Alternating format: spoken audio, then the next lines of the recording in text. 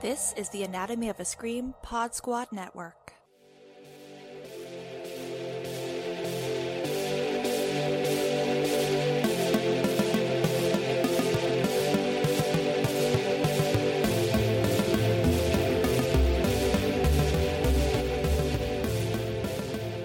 Welcome to Bodies of Horror, the podcast where we look at all of our favorite horror films from the classic, the camp, and the cringe through a lens of disability. My name is Nicole. I'm your host, and I am so glad to have you here. And that is right, friends. I am back to my shenanigans after a brief break, and it feels so good and so right to be back. So let's not waste any time and let's get right into it. What is on the examination table for this episode? The character of Nika Pierce, our protagonist from Curse and Cult of Chucky, the last two feature films in the Child's Play Chucky franchise. Now, I emphasize feature films here only because I know that Nika will be a character in the upcoming Chucky TV series that's currently shooting, and I do believe there are additional films planned as well, although I haven't seen a ton of detail about them, but I think I remember that there's also going to be some additional films coming down the line as well. So the idea to do this episode on Nika was hatched by Anatomy of a Scream's very own Joe Lipsett a while back when he tagged me in a tweet referencing this character. This is definitely a franchise near and dear to my heart because my cousin had a My Buddy doll, which the Good Guy doll is based on, and it was the fuel for so many of my nightmares as a child. But at the same time, I also recognized that Chucky was a doll, and I could never really understand the science behind a doll being able to take down an average-sized adult. So young Nicole's dissonance was extremely real there, to be sure. But before we get into the character of Nika and these two films, I do want to lay out the basics of this franchise and the previous 5 films. All of the films center around Chucky, a good guy doll that contains the soul of a serial killer named Charles Lee Ray. Charles transferred his soul into the doll right before dying after a shootout with cops. The first 3 films in the series, Child's Play, Child's Play 2, and Child's Play 3, are the Andy Barclay saga. The good guy doll was supposed to be a temporary home for Charles' soul, and he needed to transfer it into a human. The first human he lets in on his true identity, or he will be stuck in doll form forever.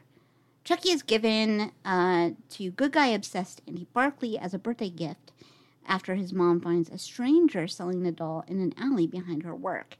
This plan fails ultimately, so he follows Andy to a foster home in Child's Play 2, and then a military school in Child's Play 3. It's discovered that he no longer needs to transfer his soul to Andy specifically, so the Andy Barclay portion of the story temporarily, and I emphasize temporarily, ends after 3. Then we get into Bride and Seed, and these are the Chucky and Tiffany Valentine road trip saga. Chucky is reunited with his ex, Tiffany, after he gets him out of evidence and brings him back via a spell. The next 2 films are basically Chucky and Tiffany trying to find suitable human forms to possess between domestic squabbles, and, of course, starting a family. The franchise stayed quiet for a little bit because Seed of Chucky was released in 2004, I believe. And then we fast forward to 2013, and that brings us to the first film we're going to be discussing today, Curse of Chucky, directed and written by Don Mancini. Who's it from? It doesn't say. You found him. Chucky's my friend till the end. Hey, wanna play?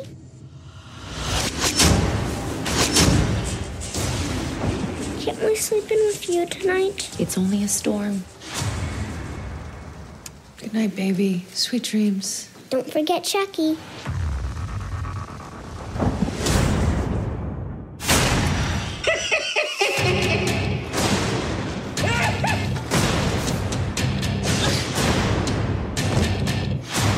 It's a doll. What's the worst that can happen, huh?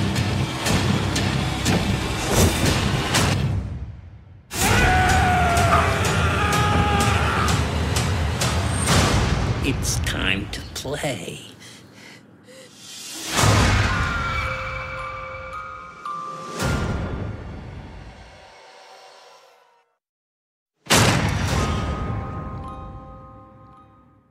So let's get into that plot synopsis. A good guy doll, calling itself Chucky, mysteriously arrives in the mail at the home of paraplegic Nika Pierce and her mother, Sarah. They live in an isolated house in a bad state of repair. Sarah is shown repeatedly painting pictures of the same flowers.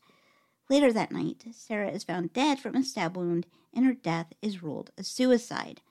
Later, Nika is visited by her sister Barb, accompanied by her husband Ian, their daughter Alice, live-in nanny Jill, and father Frank. Alice finds Chucky and is allowed to keep him. That evening, while Alice and Nika are making chili, Chucky secretly pours rat poison into one of the dinner bowls. Frank eats the poison. After he leaves, he gets sick and ends up in a car accident that decapitates him. Officer Stanton later arrives to see the body. That night, Nika wonders where the doll came from and calls the package tracking center and is informed that it came from an evidence depository.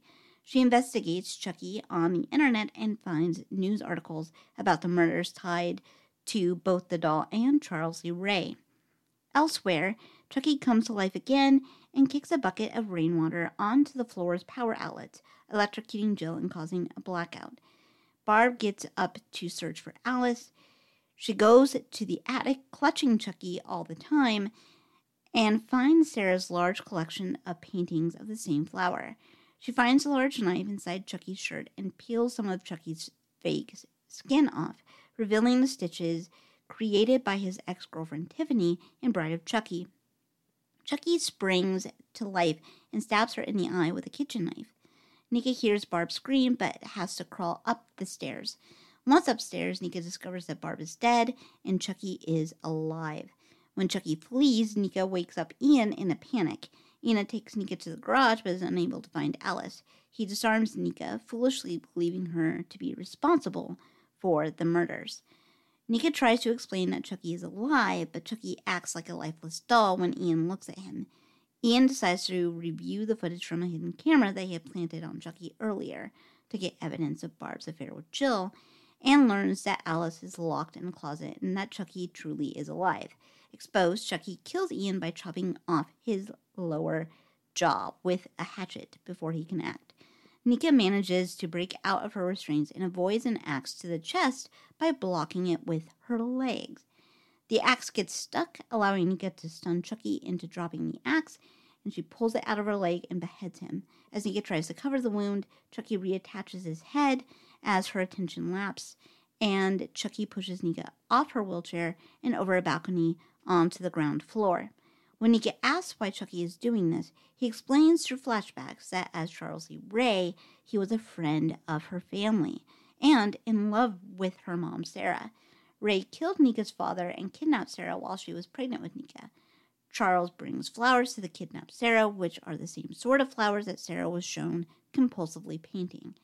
When Sarah betrayed him, he stabbed her in the stomach, which has resulted in Nika being born paraplegic and escaped. Ray's flight from the police ultimately led to his death as a human, which is why he came back to Sarah for revenge. Nika, after stalling by taunting him for his inability to kill his original nemesis, Andy Barkley, manages to retreat into her elevator, disarm Chucky, and plunge the dagger into his torso, which does not exactly kill him. Officer Stanton, the same officer who found Father Frank's body, arrives at the house, knowing that it's where Father Frank spent his last hours, and he sees Nika holding the bloody knife near Barb's body. A motionless Chucky watches from a nearby chair. Sometime later, Nika is sent to a mental asylum for the criminally insane. Chucky is retained by the police as an exhibit for her trial. Officer Stanton gets in his car and sees Chucky breathing in the bag. Just before he opens the bag, Tiffany, who had been hiding in the back seat, slits his throat with a nail file. Tiffany collects Chucky and asks, "Who's next?" before closing the bag. She later goes to a packaging center to ship him off to a new victim. Meanwhile, Alice, now living with her grandmother, comes home from school to find Chucky waiting for her. Chucky persuades Alice to play Hide the Soul and starts the infamous voodoo chant to transfer his soul into Alice's body. The grandmother, who Chucky has attacked but did not kill, sits up suddenly suffocating in a plastic bag during the chant. In a post-credits scene set 6 months later, Chucky, still in his doll body, is delivered to Andy, now an adult. When Andy turns his back to answer a phone call from his mother, Chucky cuts his way out of the package with a knife. Chucky looks around the house only to have Andy pointing a shotgun at him. Andy tells Chucky, "Play with this," before shooting him in the head. So that is our synopsis. And with this opening scene where Chucky is being delivered to the home, it is set up and it is very clear that this is Nika's film. And this scene tells us quite a bit about Nika. We learn that she dropped out of the psych program at City College, and she cites completion anxiety, which comes back when she is taunting Chucky at the very end. We also learn that she is living at home with her mom. We also discover a bit more about her current situation where there's, probably a number of different reasons leading to Nika leaving school. And her disability doesn't really seem to be a key part of any of them. The completion anxiety comment may be her way of joking about, not knowing what she was going to do after graduation. Something I think that all students, disabled or not, can relate to. But there are a lot of different challenges facing Nika as she makes that transition that her peers without disabilities wouldn't and won't encounter. We also learned that Nika is essentially a caregiver for her mom. Being kidnapped and attacked by Charles Lee Ray was, goes without saying, a traumatizing event for Sarah and has had an impact on her mental health. And we get that with the painting of the pictures, kind of not being able to kind of escape that event and that memory. When Sarah's death is ruled a suicide, Nika explains that her mom has seemed to be doing okay despite some really rough patches over the year. And I think that there is a brief little mention of some medication or therapy when Barb and Frank are talking to Nika as well. So it's established that her mom is, really struggling and has been struggling with some issues for a very long time and has sought treatment and seemed to be doing okay. But it's one of those things that because of her history with mental illness, ruling her death a suicide was probably something that didn't really give folks a lot of pause, unfortunately. So before we move on from the scene, I obviously would be remiss if I didn't mention our friend delivering Chucky to the home. The conversation about Nika dropping out of the psych program is started because the delivery guy mentions recognizing her from school. I wouldn't say that he is flirting in as much as making it known that he would be down to fuck if mom wasn't home. Now, I love myself a character that clearly states their wants and wishes, but my dude is not subtle. But it seems somewhat lost on Nika because Sarah is within earshot of this conversation and has to confirm with Nika that, he was down to go down And it's, it kind of segues into a kind of cute scene with them. So Nika and Sarah have a relationship that is, I think, full of love, but there is a slight unease to it. They are both feeling, I think, the strain of their shared roles as caregivers for each other. And those feelings of strain and stress, can manifest in those situations. I'm not sure how to phrase this, but as much as Sarah loves Nika, there may be a part of her that sees Nika's disability as a manifestation of her trauma. Because Nika's disability occurs when her mom is stabbed in her stomach by Ray, and seeing Nika in her wheelchair is a reminder of not only her attack, but possibly her inability to protect her child. There are some similarities to Pamela Voorhees in that, I think. Although both parents are dealing with their pain in different ways. You got Pamela killing and Sarah painting sunflowers and, kind of being in and out of therapy and treatment. But now I want to segue and talk about Sister Barbara. She and Nika are only siblings, and I would say they're, I think, maybe 5 to 10 years apart in age. One of the things that I wish we had more in this film is a bit more context of their relationship, a bit more of their history and whatnot. I've done an episode on siblings and how disability can impact or shape that relationship, and Barb and Nika would have been great to focus on in that episode if we had more of their actual dynamic and I think a bit more of their history. The lack of background or not really establishing that full relationship here takes a bit of the sting out of a couple of moments in Cult, which I will talk about when we get into that film. But Barbara comes in and things seem fairly standard place until she is talking to Nika about selling the house, which after Sarah's death, she's co-owner of now, and she wants to put Nika into an assisted living facility. Nika is pretty shocked by this because one thing that we have begun to establish is, and will continue to do throughout this film, is that this is a house that's really been customized to make it maximally accessible for her. She has independence kind of getting around the house. And Barb's concern, and I'm doing the bunny air quotes here, is based on absolutely nothing. This is a situation that we would see if it was someone older, right? So let's shake this up a little bit.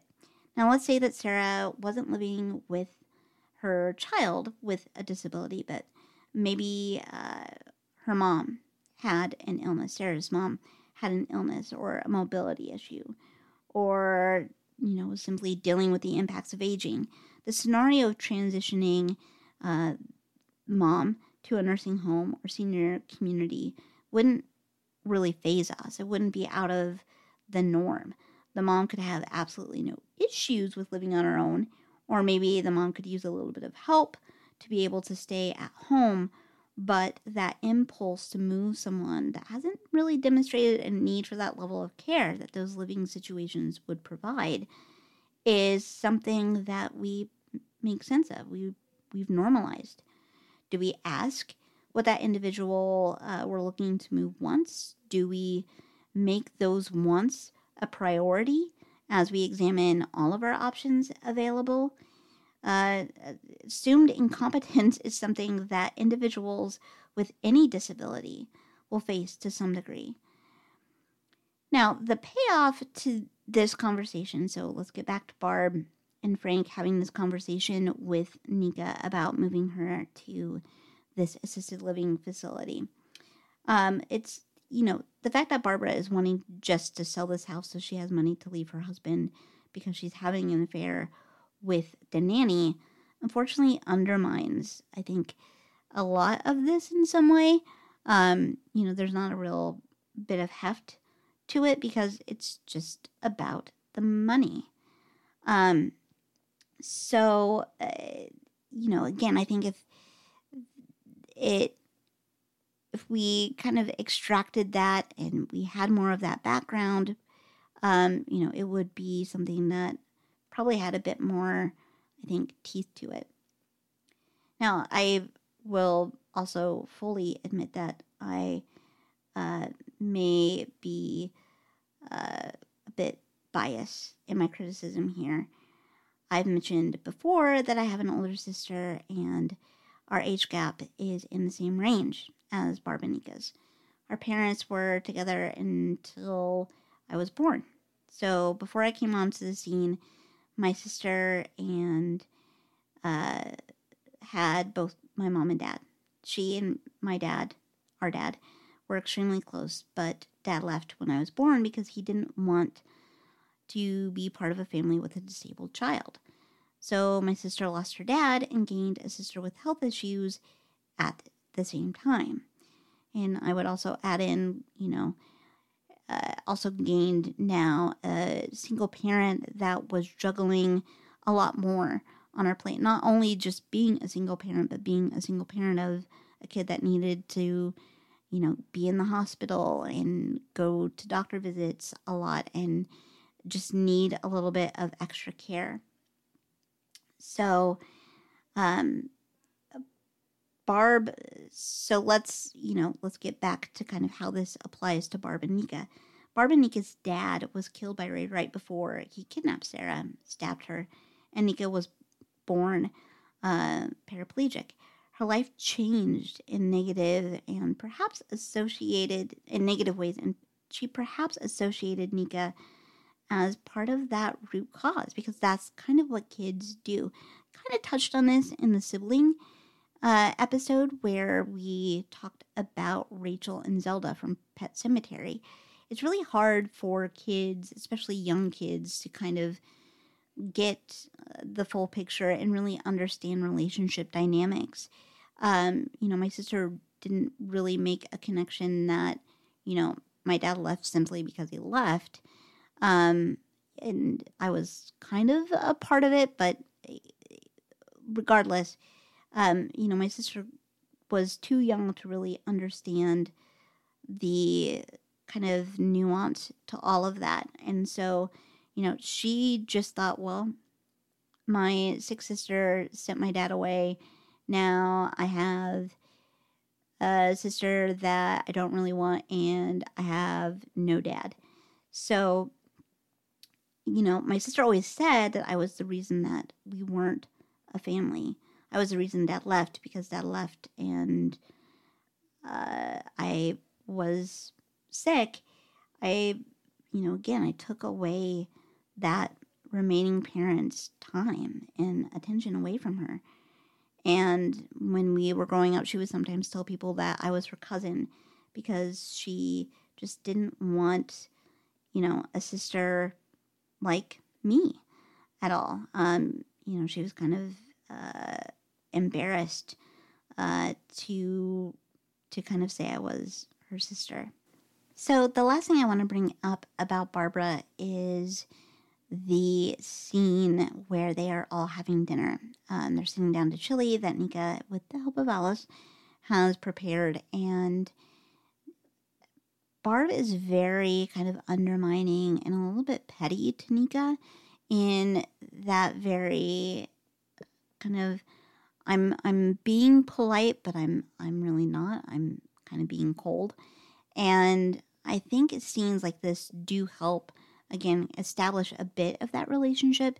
It just would have been nice to see a bit more of that, to get a bit more of how their relationship has functioned up to this point, because it will, I think, give heft to a few things that happen in Cold. So that's kind of where I want to end with Barbara. But now the last thing to talk about with Curse is our end and our battle with Chucky, where Nika goes kind of head to head with him. One of the things that is great about this battle is that one of the things that really annoys me is when you have a character, particularly a character that uses a wheelchair or other mobility device, that when they are, being pursued by someone, they have to make an escape, they're in a dangerous situation, that, they lose access to that mobility device. They get knocked out of their wheelchair. They fall down and can't reach whatever it is that they need to help them. And although this is kind of what happened, Nika is really able to get around. Again, this goes back to this house is kind of customized to her. She has the lift in the house, but, this is where I think she's lived her entire life. And so she's used to being able to navigate the space. And so I love that we don't have any kind of prolonged instances where she's just kind of a damsel in distress. She always has some autonomy and is able to get around, despite Chucky being, able to take away some of the things that would help her. And of course, when Chucky comes at her and she uses her leg, which she has no feeling in her legs, to block it and immediately tries to cover it, I think is actually pretty brilliant. And it shows a just resourcefulness and a quickness that I think a lot of characters in horror in general sometimes lack. If you have something that you're able to do, if you have something, you don't always think about utilizing that in the moment when you really need to pull out that skill. And I just love that it was something that she kind of reactively did. And it's almost kind of a humorous segment and a pretty kind of tense little show off there. So yeah, overall, I think it's actually a really effective movie. I think it's a really great way to set up the character of Nika. So let's leave the Pierce home and let's now transition and talk about Cult of Chucky. Released in 2017 and, again, directed and written by Don Mancini. I was 6. My babysitter was murdered. And they never caught him? Justice was done. Wanna play? Nika, the murders were real. Chucky never was. That's right. He was a fantasy, a delusion. Are you feeling better now? I don't blame you for being afraid. I was very ill. Chucky told me. He's coming for you. It's important that we all explore it together as a group. I think I have something that will help. Whoa! Hi, I'm Chucky. Wanna play? First, he'll kill each and every one of you in the most horrible ways you can imagine. And then he'll kill me too. Come to mommy. Oh, come. Are you afraid of the truth? Terrified. You should be too. Night-night. And they call me sick? Wait a minute, there's 2 of them? He'll kill us all!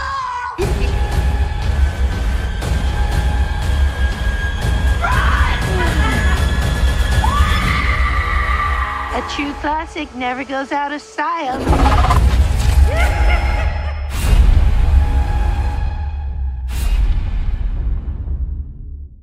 Before we get into Cult of Chucky, I do want to provide a couple of content warnings. Suicide and rape are part of the story here and will be part of the discussion.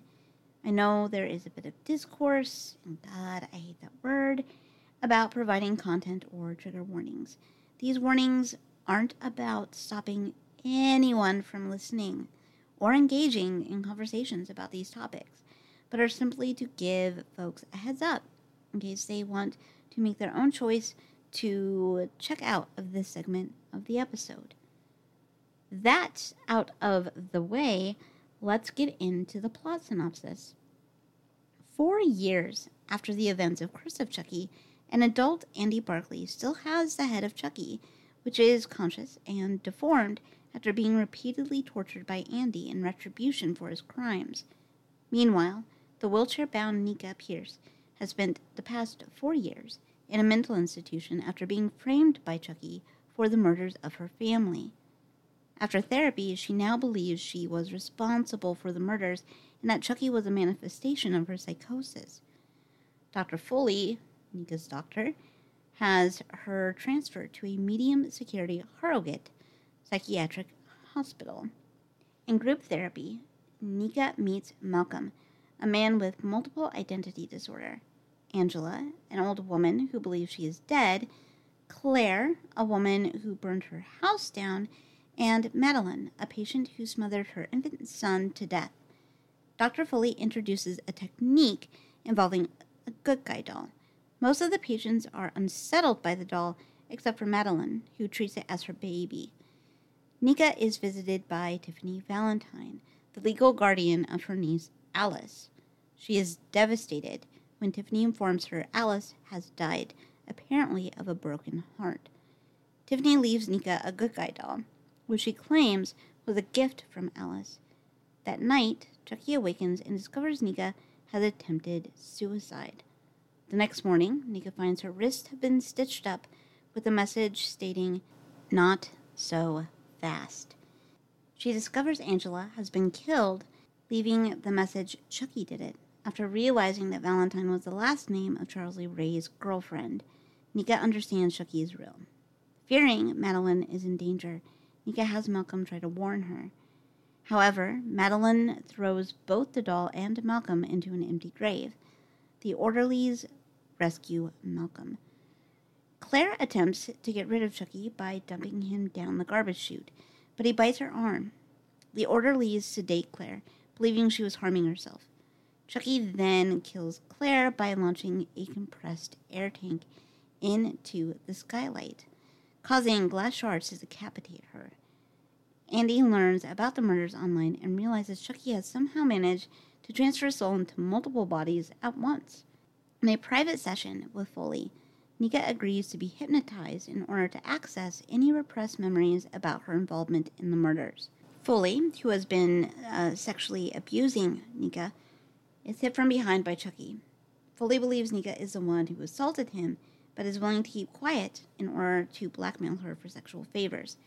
Madeline smothers her good guy doll with a pillow, forcing her to confront the repercussions of a real child's death.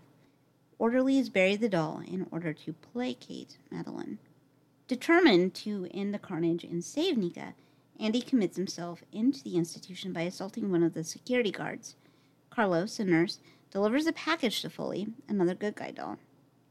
Madeline is visited by her own doll, which has risen from the grave, and she allows the doll to kill her so that she can finally be with her baby.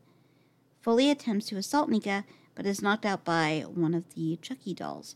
2 dolls are now alive due to Madeline's Chucky doll splitting its soul inside of Foley's doll. One of the dolls awakens the short-haired doll Andy had sent with a weapon inside. The 3 Chuckies reveal that the original Chucky found a voodoo spell on the internet, which allowed him to separate his soul into multiple host bodies, and thus creating a cult. Alice was one host, but she was killed in a physical altercation. All the dolls then kill Carlos in front of Nika. Tiffany returns and kills a security guard by slashing his throat. Foley's Chucky doll transfers his soul into Nika, giving her body the ability to walk again. She then stomps on Foley's head using high heels that Foley had given Nika earlier, killing him. She stumbles upon Malcolm, who confessed to killing Nurse Ashley and is subsequently killed by Madeline's Chucky. Andy's Chucky, the short-haired one, attacks Andy, but Andy reaches into the doll's chest and pulls out a gun he had planted there. He shoots the doll and stomps his head, killing him. Nika appears and taunts him. He tries to shoot at her, only to discover that he has no ammunition left. The institution is sent into lockdown, resulting in Andy being locked inside his cell. With Andy's Chucky defeated, Madeline's Chucky goes into full doll mode, and Nika, possessed by Foley's Chucky, ends up escaping. She reunites with Tiffany before driving off together with the Tiffany doll, which is revealed to be alive, as well as sharing a portion of Tiffany's own soul. In a post-credits scene, Andy's former foster sister, Kyle, enters Andy's house, having been sent by Andy to continue torturing the original Chucky's severed head while he went to save Nika. So that is our plot synopsis. And where Curse put Nika for basically the entire runtime of the film as, front and center of all the action of the movie, Colt keeps Nika as that center point and our protagonist, but gives us more characters that we get to know. We're given lengthier scenes with these other characters not involving Nika, where we learn a little bit about their backstory, and this is a pretty big contrast to Curse in that regard. This doesn't mean, though, that Nika is sidelined. Colt does some deft work in bringing back some of the big and small aspects from Curse so that Nika's story does continue. Colt starts with Nika being transferred to a medium security facility, one perhaps a little less restrictive than the one that she is currently at. And she is granted this transfer because through her treatment with Dr. Foley, Nika has come to accept, and I'm using the air quotes here, responsibility for the murders of Jill, Barb, and Ian. During a group therapy session when she arrives at Harrogate, she gives the motive that she was jealous of Barb and possessive of Alice. We know this is complete bullshit because Nika has been manipulated by Dr. Foley, but truly believes this. This gets to the issue I had with there being minimal relationship building between Barb and Nika and Curse. There is nothing to indicate jealousy on Nika's behalf, and neither Barb or Ian raise concern about her relationship with Alice. This is, I get it, kind of the point. Again, all of this is a result of Dr. Foley's abuse and brainwashing, but it plays on the idea that folks with disabilities have an inherent grudge or jealousy towards our siblings or friends or really anyone that isn't disabled. I mentioned this briefly during the episode on siblings, and it's really apparent that Foley is using this and Nika's increasing isolation to get her and everyone else to buy this line. Nika's isolation is complete when Tiffany, via the body of Jennifer Tilly, arrives to not only give her Chucky, but tell her that Alice, someone she truly and completely loved, and really her only remaining family member and kind of connection to the outside world, is dead. And dead because the pain of what was brought on by what Nika has been brainwashed to believe she did. Alice was one of the only individuals that had any idea of the truth of what happened, knowing Chucky's true identity, and while she wasn't there when her parents or Jill were killed, Chucky likes to boast, and I'm sure that he told her at some point before possessing her. In addition to the loss of her family, Nika seems to not have any friends. She never mentions any friends. There aren't any friends that come by to extend condolences when her mom passes and Curse. She's truly without an outside support system. Even before the death of Sarah, we get the sense that both of them are kind of stuck close to home and close together. For Nika, her being a homebody can be attributed to a lot of different things. Her disability being one of them. Being in a wheelchair, using any kind of mobility device or aid can pose a lot of accessibility issues, can make it more difficult to build relationships because of fear of how people will treat you or act around you. And also her role as a caregiver for her mom being another possible kind of contributing factor. Like many predators, Dr. Foley has used Nika's lack of connection to folks outside of himself to perpetrate the abuse. Her using a wheelchair only limits her ability to physically retaliate against him. He makes a comment at the end of Colt, right before he's taken out, about always falling for the crazy ones. We don't know if Claire or Madeline or Angela or any of the other patients were being assaulted by Dr. Foley, but the line is an indication that he has a history of it at least. I want to add this bit here from the Center for American Progress to shed a little bit of light on the experience of individuals with disabilities and sexual violence. Sexual violence against disabled people is a silent epidemic, often overlooked both within and outside of reproductive health, rights, and justice circles. According to the Bureau of Justice Statistics, 2009 to 2014 National Crime Victimization Survey, people with disabilities were more than 3 times more than likely than non-disabled people to experience serious violent crime, such as rape and sexual assault. In addition, having multiple disabilities can increase a person's risk of rape and sexual assault, and children with mental health or intellectual disabilities are almost 5 times more likely than their non-disabled peers to experience sexual abuse. I wanted to add that little bit from that report because I think it's important to note that what Nika is experiencing is harrowing, but unfortunately common for individuals with disabilities. And of course, as the report states, it's an even greater risk of an experience for individuals with specific disabilities, such as intellectual and developmental disabilities. In the final scene with Foley, when he is preparing to assault Nika again, he gives her a pair of high-heel shoes. And it's hard not to associate that with her disability. Of course, it can always be, he could have a shoe fetish or something, but it's hard not to make that connect. And so it's just another way that her disability is kind of factoring into the abuse and him wielding some kind of power over her body in that instance. And just, something that I was thinking about particularly in this rewatch. It stood out to me. But as we're talking about the demise of Dr. Foley here, we can't really talk about it, without mentioning Nika's newfound ability to walk. And there's a couple of different ways to look at this.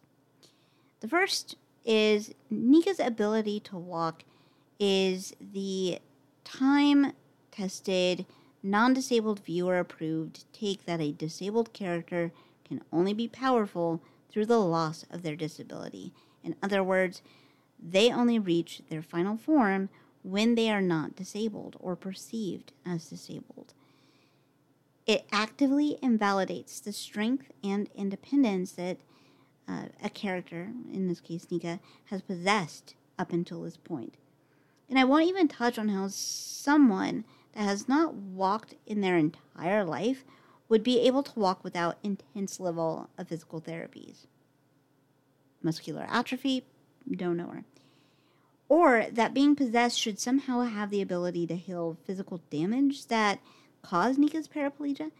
I remind you, though, that this is a world where a doll has the ability to overpower average-sized adults.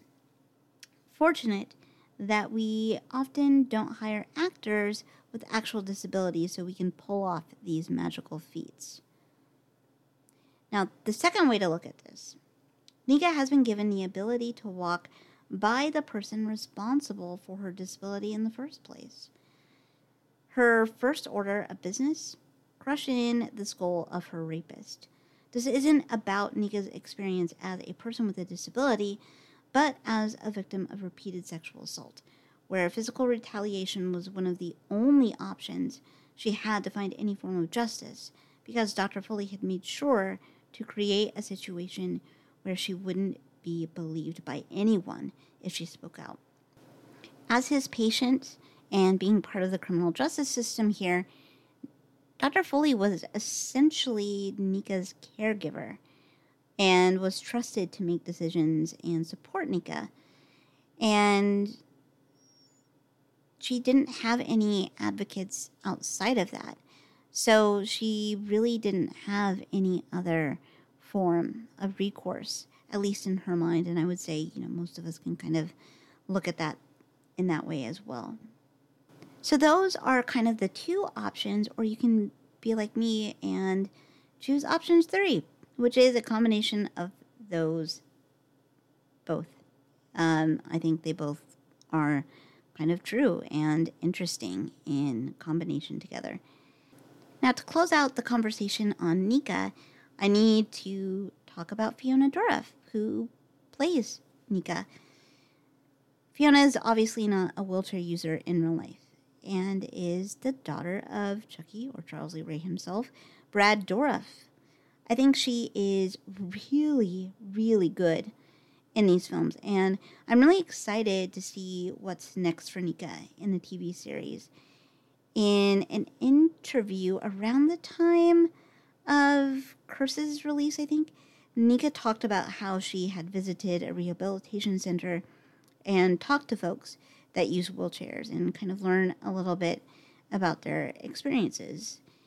And an interview, I think around the same time, Mancini also cited Mark from Friday the 13th Part 2, a personal favorite character that I will always be pissed at Jason for killing before he had an opportunity to get down and dirty with Vicky, as an inspiration for the character of Nika.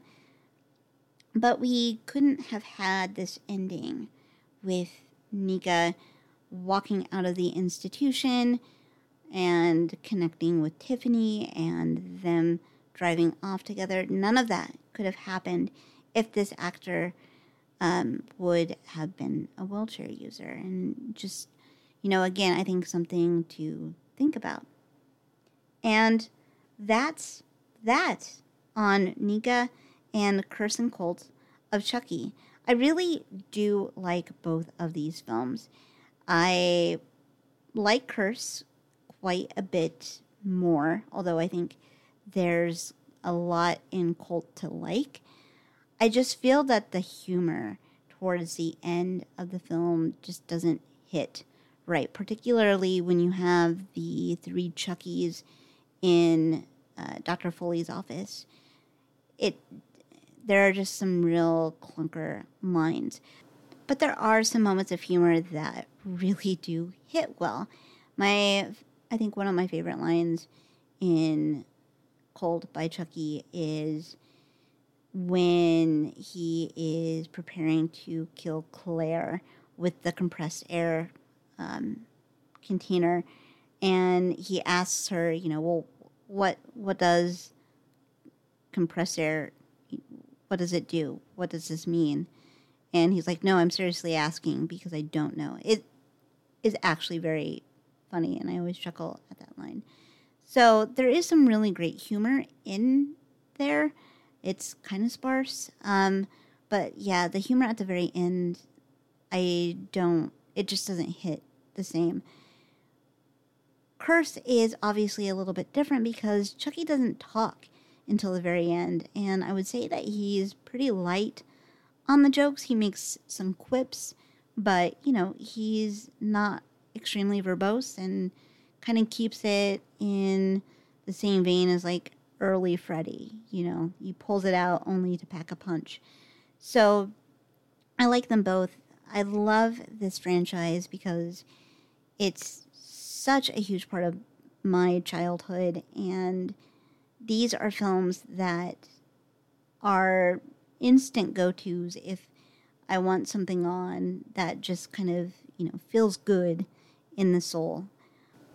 I'm really looking forward to the Chucky TV series, continuing the adventures of Nika and Andy and new characters. And of course, Jennifer Tilly is involved, and she's always a delight to watch in these films. So I'm really looking forward to it and seeing how the story continues.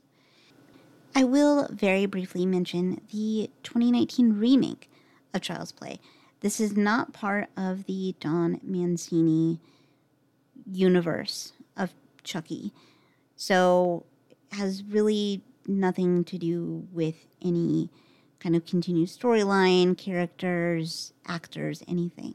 And there's some drama, some not great feelings about that. I would highly recommend listening to the Horror Queers episode, I believe on Seed of Chucky, because Trace and Joe talk a little bit about kind of the background of, how that remake got made and Don Mancini's kind of being pushed out of involvement. It's a lot, but the episode is great just because Seed of Chucky is fun.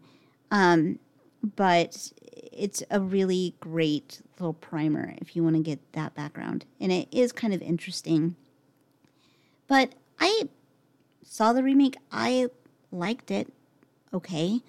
I still prefer, I think, almost all of the Don Mancini written and directed films of the universe. But I mentioned the remake because our Andy Proxy in the remake has a disability. He is deaf or hard of hearing and has hearing aids. The thing about that is it doesn't really play an important role in the film. And so, yeah, not something we'll be covering here. I like the film fine. I think there's some really cool kills. But overall, it's just fine.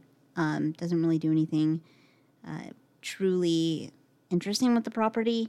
So I'm not surprised that, there hasn't been really any talk about a sequel, even though there is a bit of a setup at the end for additional films. So yeah, that is it on Nika and really, I guess, Child's Play overall at this point. Thank you so much for listening, as always. It really means the world. Bodies of Horror is a very proud member of the Anatomy of a Scream Pod Squad. So if you haven't already, which if you are here, I would hope that you would be subscribed to the Anatomy of a Scream Pod Squad feed. So if you haven't, please subscribe and rate and review. It not only helps people find Bodies of Horror, but all of the other amazing, amazing shows that are part of the squad. And new shows are always popping up. So it's a very cool and exciting feed to make sure you're subscribed to, because you never know when something new is going to drop. Thank you again for listening, and until next time.